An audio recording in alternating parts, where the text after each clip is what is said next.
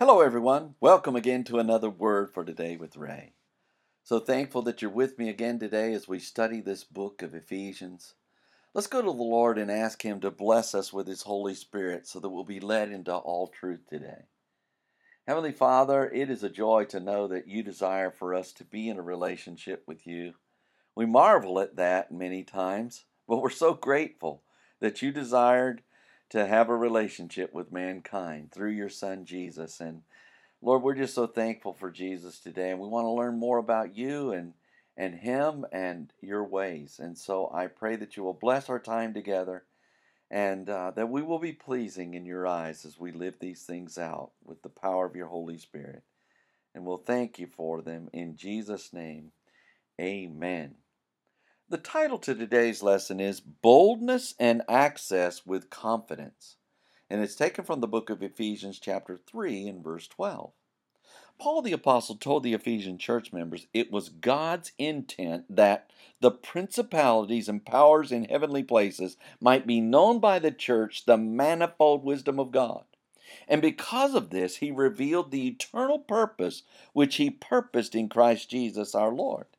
In chapter 3 and verse 12 of his letter to the Ephesians, Paul shared how this caused he and the Ephesians to have boldness and access with confidence by Jesus' faith, where we read, in whom we have boldness and access with confidence by the faith of him. The verse begins, in whom we have boldness and access. Paul began with the words in whom, which refers to Jesus Christ.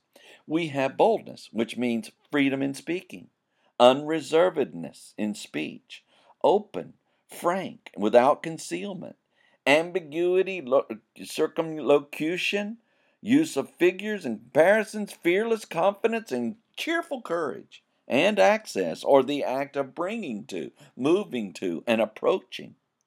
Because of Jesus' sacrifice, Christians have fearless confidence and access to a relationship with God.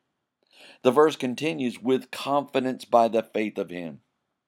Paul added with confidence, which means trust and reliance, by the faith, or the conviction of the truth of anything, belief and conviction that God exists and is the creator and ruler of all things. He is the provider and bestower of eternal salvation through Christ, of him which refers to Jesus Christ. The reason we have this boldness and access is because of Jesus' faith, which is confident and indisputable. When we think through these words of Paul, we should be rejoicing over what Jesus has done for us. Because he died for our sins upon the cross and rose from the dead, Jesus Christ has given provision for us to be bold in our approach to God. May all glory, praise, and honor be unto Jesus for his marvelous provision of our access to God Almighty. Next time, Paul shares with the Ephesians how they are not to faint at his tribulations for them. So read ahead and we shall join together then. Until tomorrow, there is more.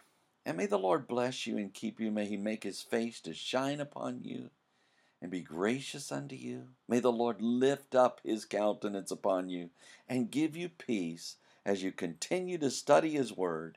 In Jesus' name.